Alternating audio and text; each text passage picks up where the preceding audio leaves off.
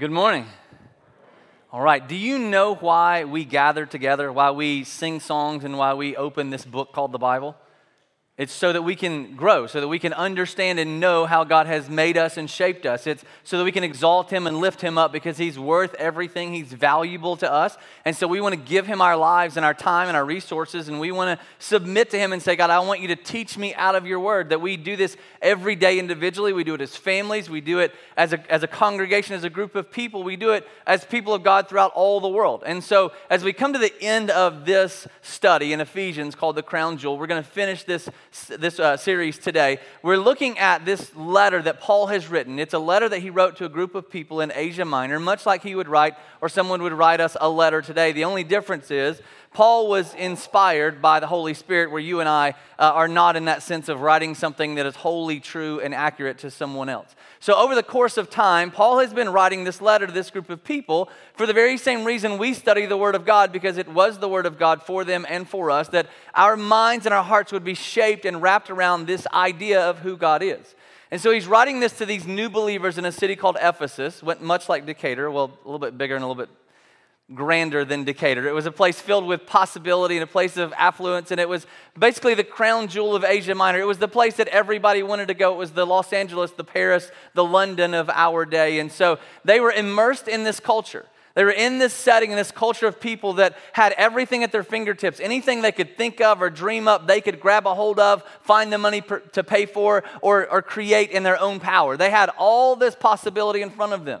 And so Paul writes this letter to these believers to say, I want you to think about living differently than the rest of the culture.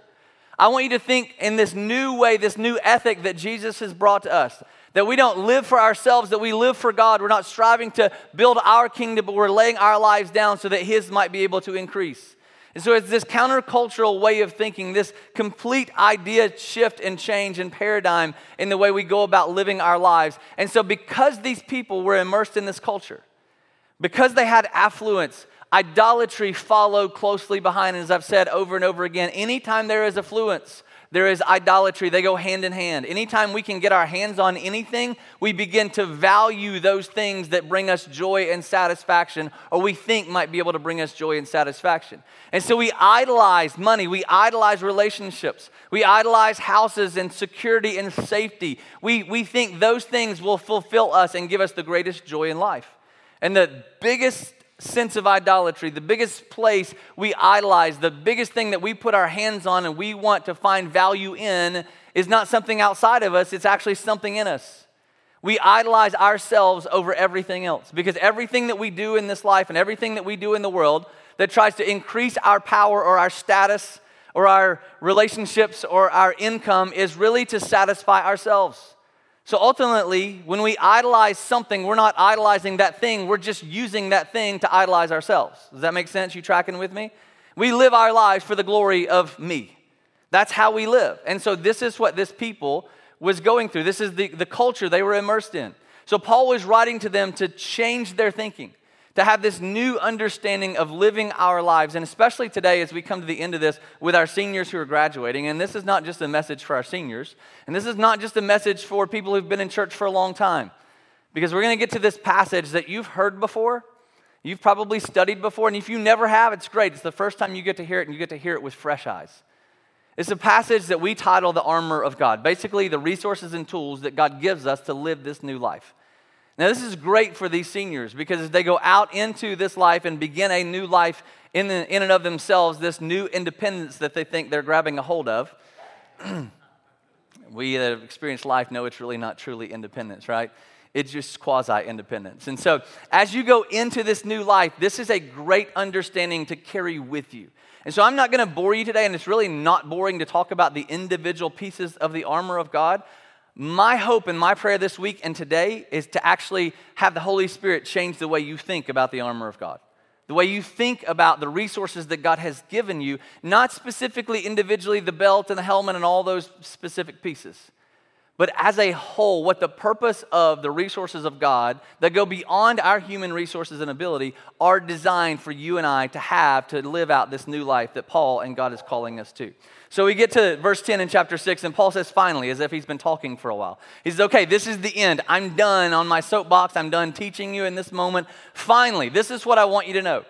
Be strong in the Lord and the strength of his might.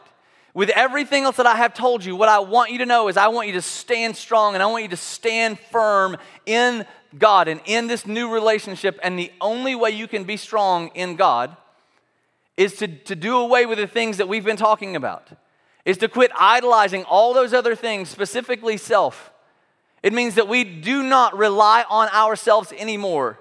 The way that we are strong in God is to be weak in ourselves.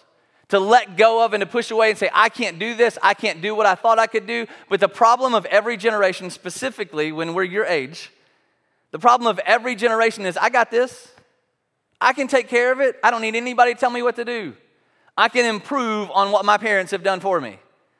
I can elevate the level of technology and business and science. I'm here now. Everything's going to be okay, right? Am I right? And it's when we're 18, it's when we're 40, it's when we're 70. We have this idolization of self that we want to satisfy ourselves, and we think we're a gift to the world, and we're like, I got this. I don't need any help. I don't need anybody to tell me what to do. I know there's been thousands of years of history. I know that people have developed all of these strategies and all of these principles. And I am standing here today because of their intellect and because of their knowledge and because of their work ethic. I didn't just show up and create this because I walked into the world. It happened before me, and God is using me to continue this work in this process. But we think, I'm here now, I got this. So we develop our own quasi-biblical statements to affirm this belief. And these are a couple of the statements that I want to push on today. The first one is, God helps those who help themselves. Because if I got this, God's going to come help me because he sees me working, and so he's going to join me in my effort. The other quasi-biblical statement we use to really affirm ourselves is, God will never give you more than you can handle. Because look, I'm strong, I'm powerful, I have this ability in and of myself. I can build a kingdom, I can build a business, I can build a family, I can build a 401k. Look what I've done, check all this out. So God's not going to give me more than I can handle because look how I've gotten to this point by myself. The problem is, God helps those who can't help themselves. God helps those who cannot do anything for themselves. God doesn't look down and go, oh, you're doing better than everybody else. Let me just push you over the hump. God will absolutely give you more than you can handle. And you know why he does that? So that we will relinquish our own power. So that we'll let go of our own ability and our own thinking that says, I got this, I can take care of this, I'm here now, everything's fine. And so he will give you more than you can handle. Because the beginning of faith, the beginning of trust, the beginning of believing in him is letting go of everything else. And letting go of relying on anyone else or any 401k or any skill or ability that you might have. The beginning of actually trusting God is the end of relying on myself. Of saying, I don't have this, I can't do this, because this new life that Paul is calling us to, this new ethic that Jesus brought to us, this new way of living in relationship with God, it can't be done in my own power. It can't be done in your power. That's the whole reason Jesus came. If we could do it in and of ourselves, we would not have needed a perfect Savior to come to die in our place, because we say, I got this, I'll die. I'll bring myself back to life. I'll take care of it. We don't have the resources. We simply do not have the skills and ability in and of ourselves, but we fool ourselves. I got this. God won't give me more than I can handle. God helps those who help themselves, because look what I've been doing on my own. Paul says this new life, this new way of living and being in a relationship with him, it cannot be done in your own strength and your own power, because you don't have the resources to see it through. And he's the only one who does. And so Paul says, finally, relinquish your own ability. Let go of what you think you can do. Quit relying on yourself to satisfy and fulfill yourself, and begin to lean on God. Which is what Proverbs 3 says. You lean on him and his understanding. Because we don't have full understanding, we don't have full ability, we don't have full knowledge or power to live this out. And so Paul says, finally, be strong in him and his power and his might, and you have to relinquish your own to do that. And so then he goes on to give us a few ways and a few things that can help us in this process. Verse 11. He says, put on the whole armor of God. Once we have relinquished and kind of become naked in our own ability, he says, now instead of your own power, put on the armor of God, that you may be able to stand against the schemes of the devil.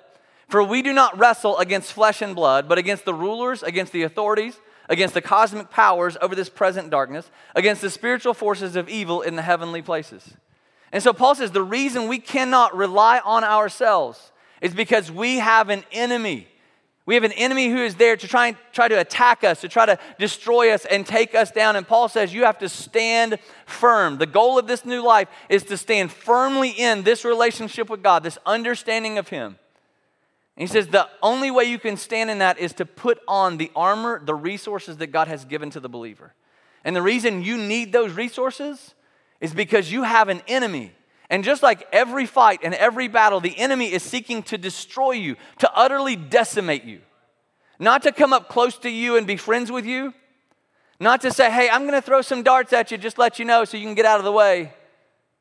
This is not Nerf gun battle. This is full-on attack. And if you don't believe in spiritual warfare, it will hit you upside the head and you won't even know what happened. For those who are walking with God, trying to live out this new life, the enemy will stand at your doorstep and will blow it down with an AK-47. Because we have an enemy who is strong, who is powerful, and I think we're misguided. We have a misguided view of the enemy that comes after us. He doesn't have any flesh. Because his power, his abilities are greater than the tangible things of the world. He has power that God has allowed him to have in this season of life. In this epoch of life, he's given him the ability to roam free. And we equate our enemy, Satan, the devil, with a cartoon with horns and a pitchfork, or with a Saturday Night Live skit that's really funny. But our enemy is someone we cannot see, someone we cannot tangibly touch, but has the power to utterly decimate you and I. Ultimately, this enemy has zero power over God. None. But the problem is, when you and I try to live in our own resources and our own power, we are actually powerless against him. We have nothing to stand in and nothing to stand on. And the only way for you and I to win this fight and to win this battle is to take the resources that God has given us and to put on this armor that will protect us, to help us stand against and stand firm and remain strong in this new life. Because without that armor, you're toast. You and I are done. We think, I got this, I'll take care of it, I'm here now, everything's fine. I don't need to rely on God, I don't need his strength, I don't need his power. And all of a sudden, you just get upside the head and you won't know where it came from. Because you weren't prepared and ready for this fight. So Paul continues in verse 13. He says, therefore, take up the whole armor of God. He's like a parent repeating himself over and over. Like, stand firm, stand firm, stand firm. Put on the armor of God, put on the armor of God. Don't forget, put on the whole armor of God, like put on clean underwear before you leave. You know, you don't know when you're going to have a wreck. So Paul's like, look, therefore, put on the whole armor of God, that you may be able to withstand, there again, to stand firm in the evil day, and having done all, to stand firm. He says the purpose of this armor is so that you can stand firm. Again, for the third time in a couple of verses. Hey, I want you to know, you cannot stand firm in your own power and strength. And the only way you can do so is for you to put on the resources that God has afforded to the believer. Now remember, the context for which Paul is writing this. He's writing this to a group of people who are living in a very secular society, in a very idealistic world. In a world that's filled with possibility and power and affluence. And he's calling them out of that to live counterculturally, to live differently. Because the flow of life is smacking them in the face, and it's almost impossible for them to stand firm. Because this whole wave of thinking is coming directly at them. This whole wave of living life, of doing things for ourselves and living for our own power and our own strength and for our own satisfaction and joy is coming at them, and they are facing the other direction, and it feels like at times they're the only one facing this way. That their lives, Paul says, you're supposed to look so different, so drastically different from the other people around you, that you're actually supposed to be going the other direction when the wave of humanity is coming toward you. And I'll be honest, I think we miss this. In our Southern culture, in our you go to church because you're supposed to, in our mindset of we're here to raise really good moral kids, which is not necessarily biblical. Morals flow out of a godly relationship. They don't create one. Just because your child can say please and thank you doesn't mean they have a relationship with their father who can save them. Paul calls these people who are living in this secularistic mindset of anything goes, get whatever you want, and make sure it's for you, and don't worry about anybody else. He calls them to stand in the wave of humanity and secular thinking that is attacking them. And to do so is hard. Seniors, it's the hardest thing you'll ever do in college. It's the hardest thing you'll ever do as an adult. To stand firm and say, no, this is my God. This is my relationship with Him. I'm not going to rely on myself, my own power, my own strength. I don't need what you have to satisfy me because I've learned over time to find my satisfaction and fulfillment in Him and who He says I am. And it doesn't happen tomorrow. It doesn't happen next week or next month. It's a lifetime of learning where our satisfaction comes from, where our joy comes from, and that we find our identity not in the things that we have or create, but in the one who created us. And he calls them to stand in this calling that they have. It's what he says in verse 4. He says, I urge you, I beg you to walk, to live in a manner worthy of your calling in which you have been called. He says, I'm begging you, please stand in the wave of humanity.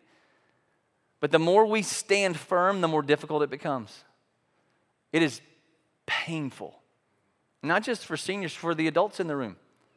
It's painful for us to turn around and go the opposite direction of where everybody else is running, where everybody else is heading.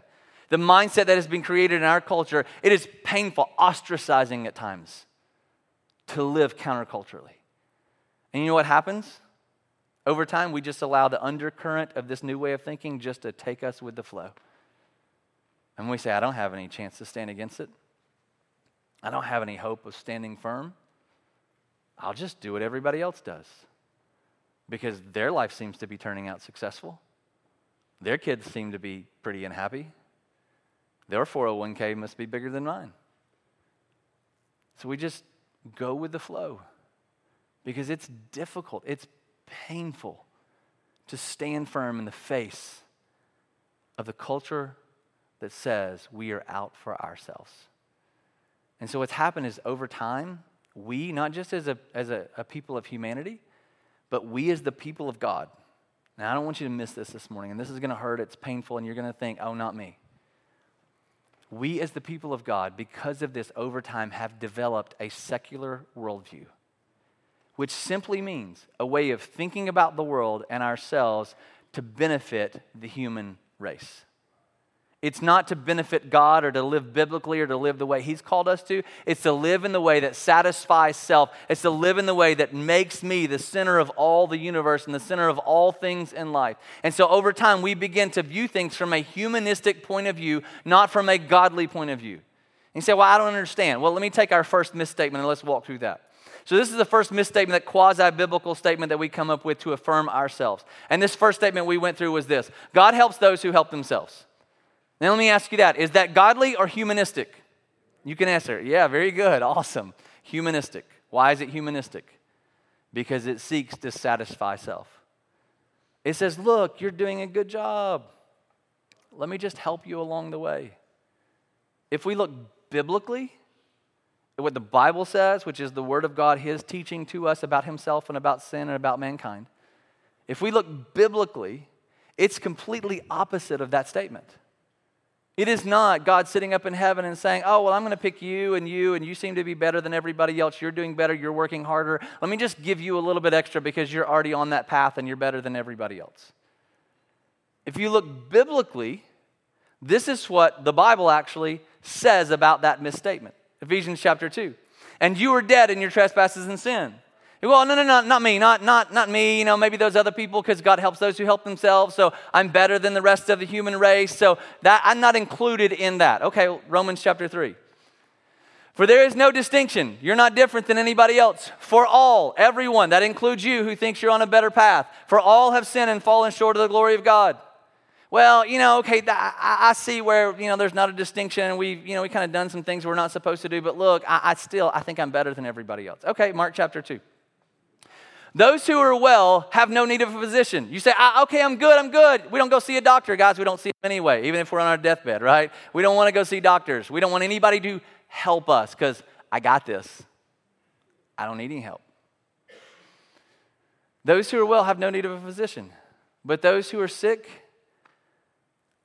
I came not to call the righteous, but sinners. So it's not God helps those who help themselves, because God's going to come help those who can't help themselves. And then Isaiah chapter 64. We have all become like those who are unclean. All our righteous deeds are like a polluted garment, which is Paul's very kind way of saying it's ugly and it's nasty. No matter how much we think we can offer God, no matter how far along we think we have advanced humanity, no matter how much we think we can do, the biblical view is not God helps who help themselves.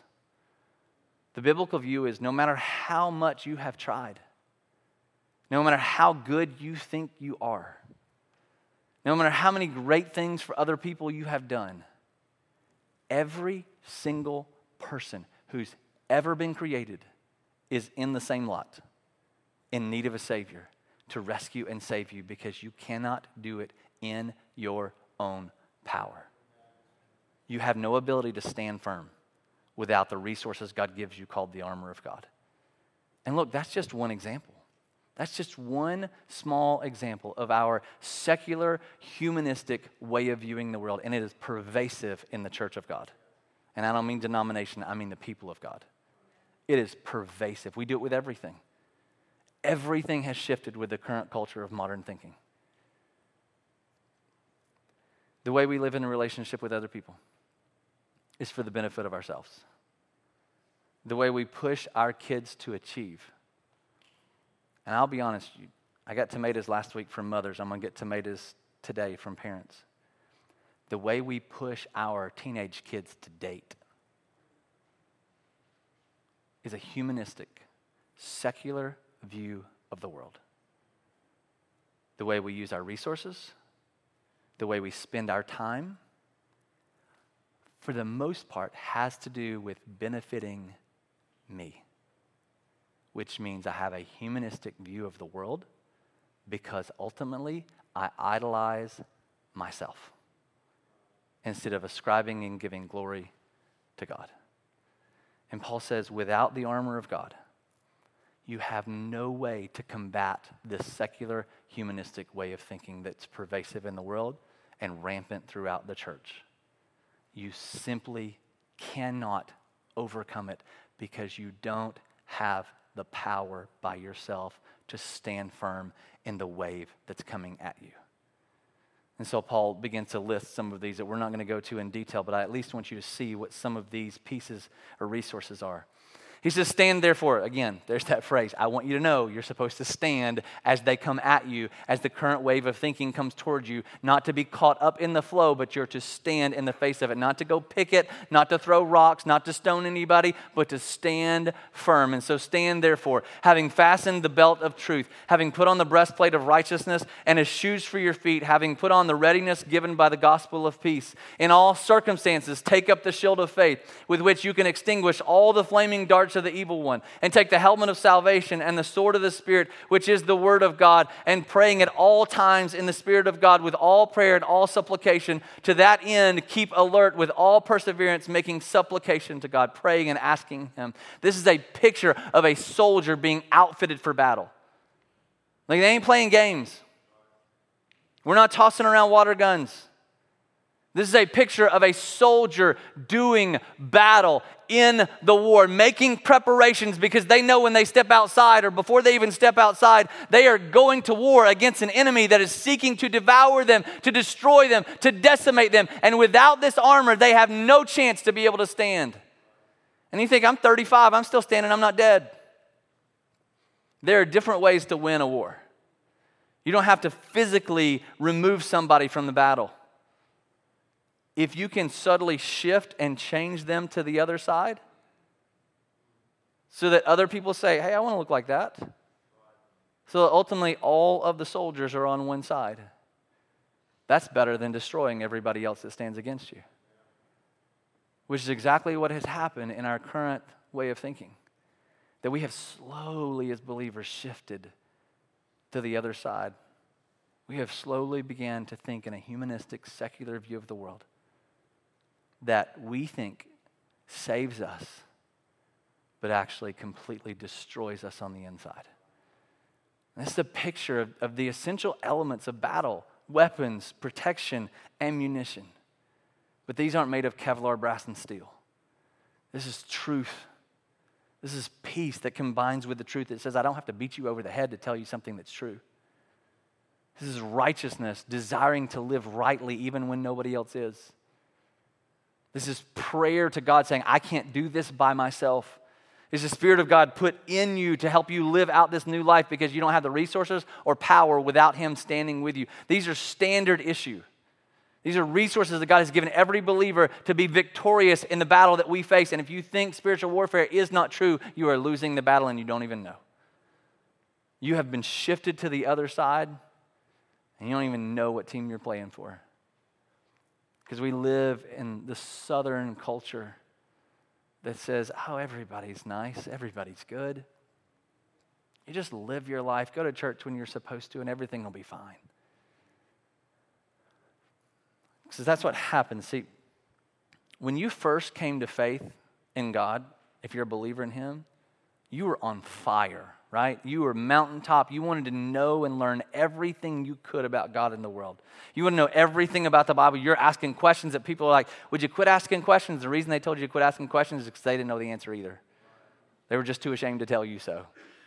But you were excited to learn and to study. You wanted to know all these resources and all these things that God had given you. And then over time, you just started to become lax and less diligent in preparing for battle and preparing for war and studying the Word of God and putting on the armor of God because it's too hard to train. It's too painful to stand counterculture to everybody else. And you got a picture from church people that said, oh, okay, well, I can just do it halfway and I'll be fine. And you just kind of said, I don't want to do that. I don't want to live that way. I found another way I can live that kind of puts on this facade or front that I'm actually living for God when I know I'm not, so that I can still be happy and still have salvation in the end. I'm listening to a book right now by two former Navy SEALs, and you're really never a former Navy SEAL, right? If you ever lived with a military mom or dad, it never goes away. This is the second book I've listened to them. I love leadership. I'm not good at it. I want to get better at it, and so I've been listening to a couple of those. And there's a really good story in this book that relates to this armor of God today. So one of the guys, one of the command leaders, his name's Jocko Willink, was telling about this story of their platoon, their specific unit, going through battle and through some training operations, and they're on the ground in Ramadi. And they go through these initial skirmishes, and these young SEALs that they're bringing on board and putting on the team, you go into battle that first time, and everybody's, freaking out, and you got to change your underwear and all that kind of stuff, and nobody wants to tell that you had to do that, but you still had to because you're scared to death. So after a couple of those skirmishes, they decide, hey, this armor is heavy, it's hard, it's cumbersome, and I get tired of carrying it with me. And what I've discovered is the enemy's in front of me, and because we're the U.S. Navy SEALs, we know where everybody is most of the time. So what I'm going to do is I want to run faster, I want to be leaner, I want to be more free. And these young SEALs started removing these ballistic inserts from their vest. The armor in the back of the vest that in case they get shot would protect them and allow them to continue to walk and live. They started removing these inserts, and they went into battle, and their command leader discovered that they were removing these inserts, and he says, why are you doing this? Why would you remove something that can protect you? And they said, man, it's so much lighter. This vest is so much lighter, and I can run faster, and I can be more free to do battle and to win the victory. And the command leader, Jocko, looked at him and said, but can you outrun a bullet? Because you never know when. And you never know where the enemy's going to attack from. And this is standard issue for you. I know it's heavy. I know it's cumbersome. I know it's hard sometimes to live this way. I know it's hard to carry this vest. But it has a purpose, and the purpose is to save your life so that you can stand here and still defeat the enemy, because without it, you're hopeless. And I think that's what's happened to us. I think over time, studying the Bible just became cumbersome. Carrying this new ethic, this new way of living, of serving other people and giving my life for other people, it's just gotten too cumbersome. And it's not as much fun as what I see everybody else doing. You know, if I don't focus on this and I remove this from my life, I can run faster. I can make more money. I can have more fun in my relationships. I can be more free to live life how I want.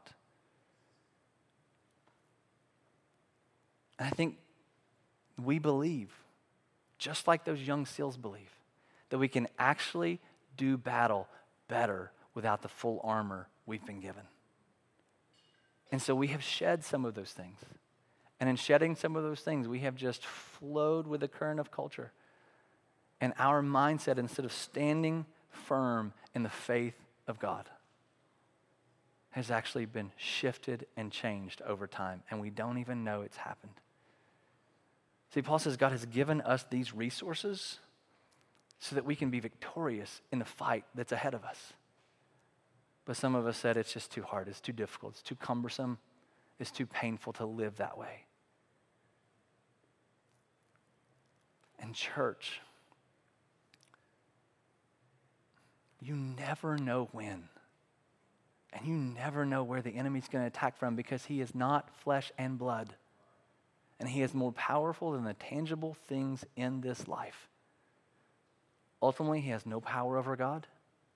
But when you and I remove our ballistic inserts, when we quit praying, when we quit studying the word, when we quit striving to live righteously, when we quit spending that time immersing ourselves in the resources of God, we are susceptible to attack at any time. And when our enemy attacks, it can be and probably will be fatal in some area of your life.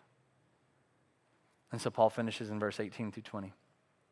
To that end, for this purpose, I want you to keep alert. I want you to watch, be ready, with all perseverance, making supplication, praying for all of your soldiers, praying for all of your brothers and all of your friends. And Paul says also for me. Also for me, because I've been put in chains. I've been put in this place. Pray for me that these words may be given to me, so as I open my mouth boldly to proclaim the mystery of the gospel, as I have done, because I'm an ambassador for God. And as I have done so, I've been put in these chains. And so I want to be able to speak boldly. I want to be able to speak the gospel. I want to be able to live the gospel, to live differently, boldly, even when it's painful, even when it's hard, even when it ostracizes me. I want to be able to stand. So pray for me as I put on the armor of God and I stay woke and I stay living out this faith that God has called me to, using the resources he has given me to stand firm in the face of humanistic, secular thinking and worldview. And church, you and I have to start thinking differently, because without thinking differently, we cannot live differently. And without living differently, we cannot be successful in this life God has called us to, because it's too easy just to go with the flow of everything else. And I don't want you to live that way. I don't want you to live doing what everybody else does. I want you to be successful. Not that you have more relationships, not that you have bigger cars. I want you to be successful in walking faithfully with God. And the only way to do so is to use the resources he's given us and immerse ourselves in that armor and that protection and those weapons for battle, for his good and for his glory, not for ours. You good? You with me? Okay, let's pray. Father, we pray for these seniors, especially this morning, that we know life is about to change for them, and in many ways good, but in many other ways very difficult and very hard to see. That this is a spiritual warfare season of their life. That this season could actually determine the direction and quality of the life that's ahead of them. That how they choose to live and how they choose to stand with you or go with the flow of current culture and thinking can and possibly will determine how the rest of their life might play out. And so God, we pray for them. We bathe them in prayer. We ask that you would allow their eyes and their hearts to be open to the resources you've given them to be able to stand in the midst of other young men and women who will think and act differently from them. That they would not be tempted to live to idolize themselves, but they would be faithful in worshiping and glorifying you with the way they speak, the way they think, the way they live their lives, and the way they have a relationship with other people.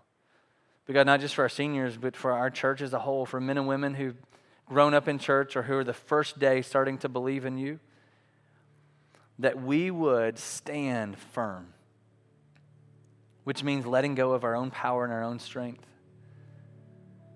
but that we would stand firm in the faith. And the only way to stand firm in the faith is to immerse ourselves in you. And so, God, I pray that today you woke some eyes and hearts that at least cause us to question, do I view the world biblically, or do I view my life humanistically? And God, I think we'll be surprised, all of us will be surprised in how many ways we view the world secular instead of biblical and godly. And God, convict us of those and help us learn to change, to live more godly and more biblically so that we can be more faithful and ultimately more successful in this life you have called us to be. Father, thank you for loving us in spite of our failure, in spite of our weakness, even when we could not help ourselves. Your grace was enough to rescue us, to save us, to forgive us, and to make us whole again. And so, Father, we sing and we praise you for that. In Christ's name, amen.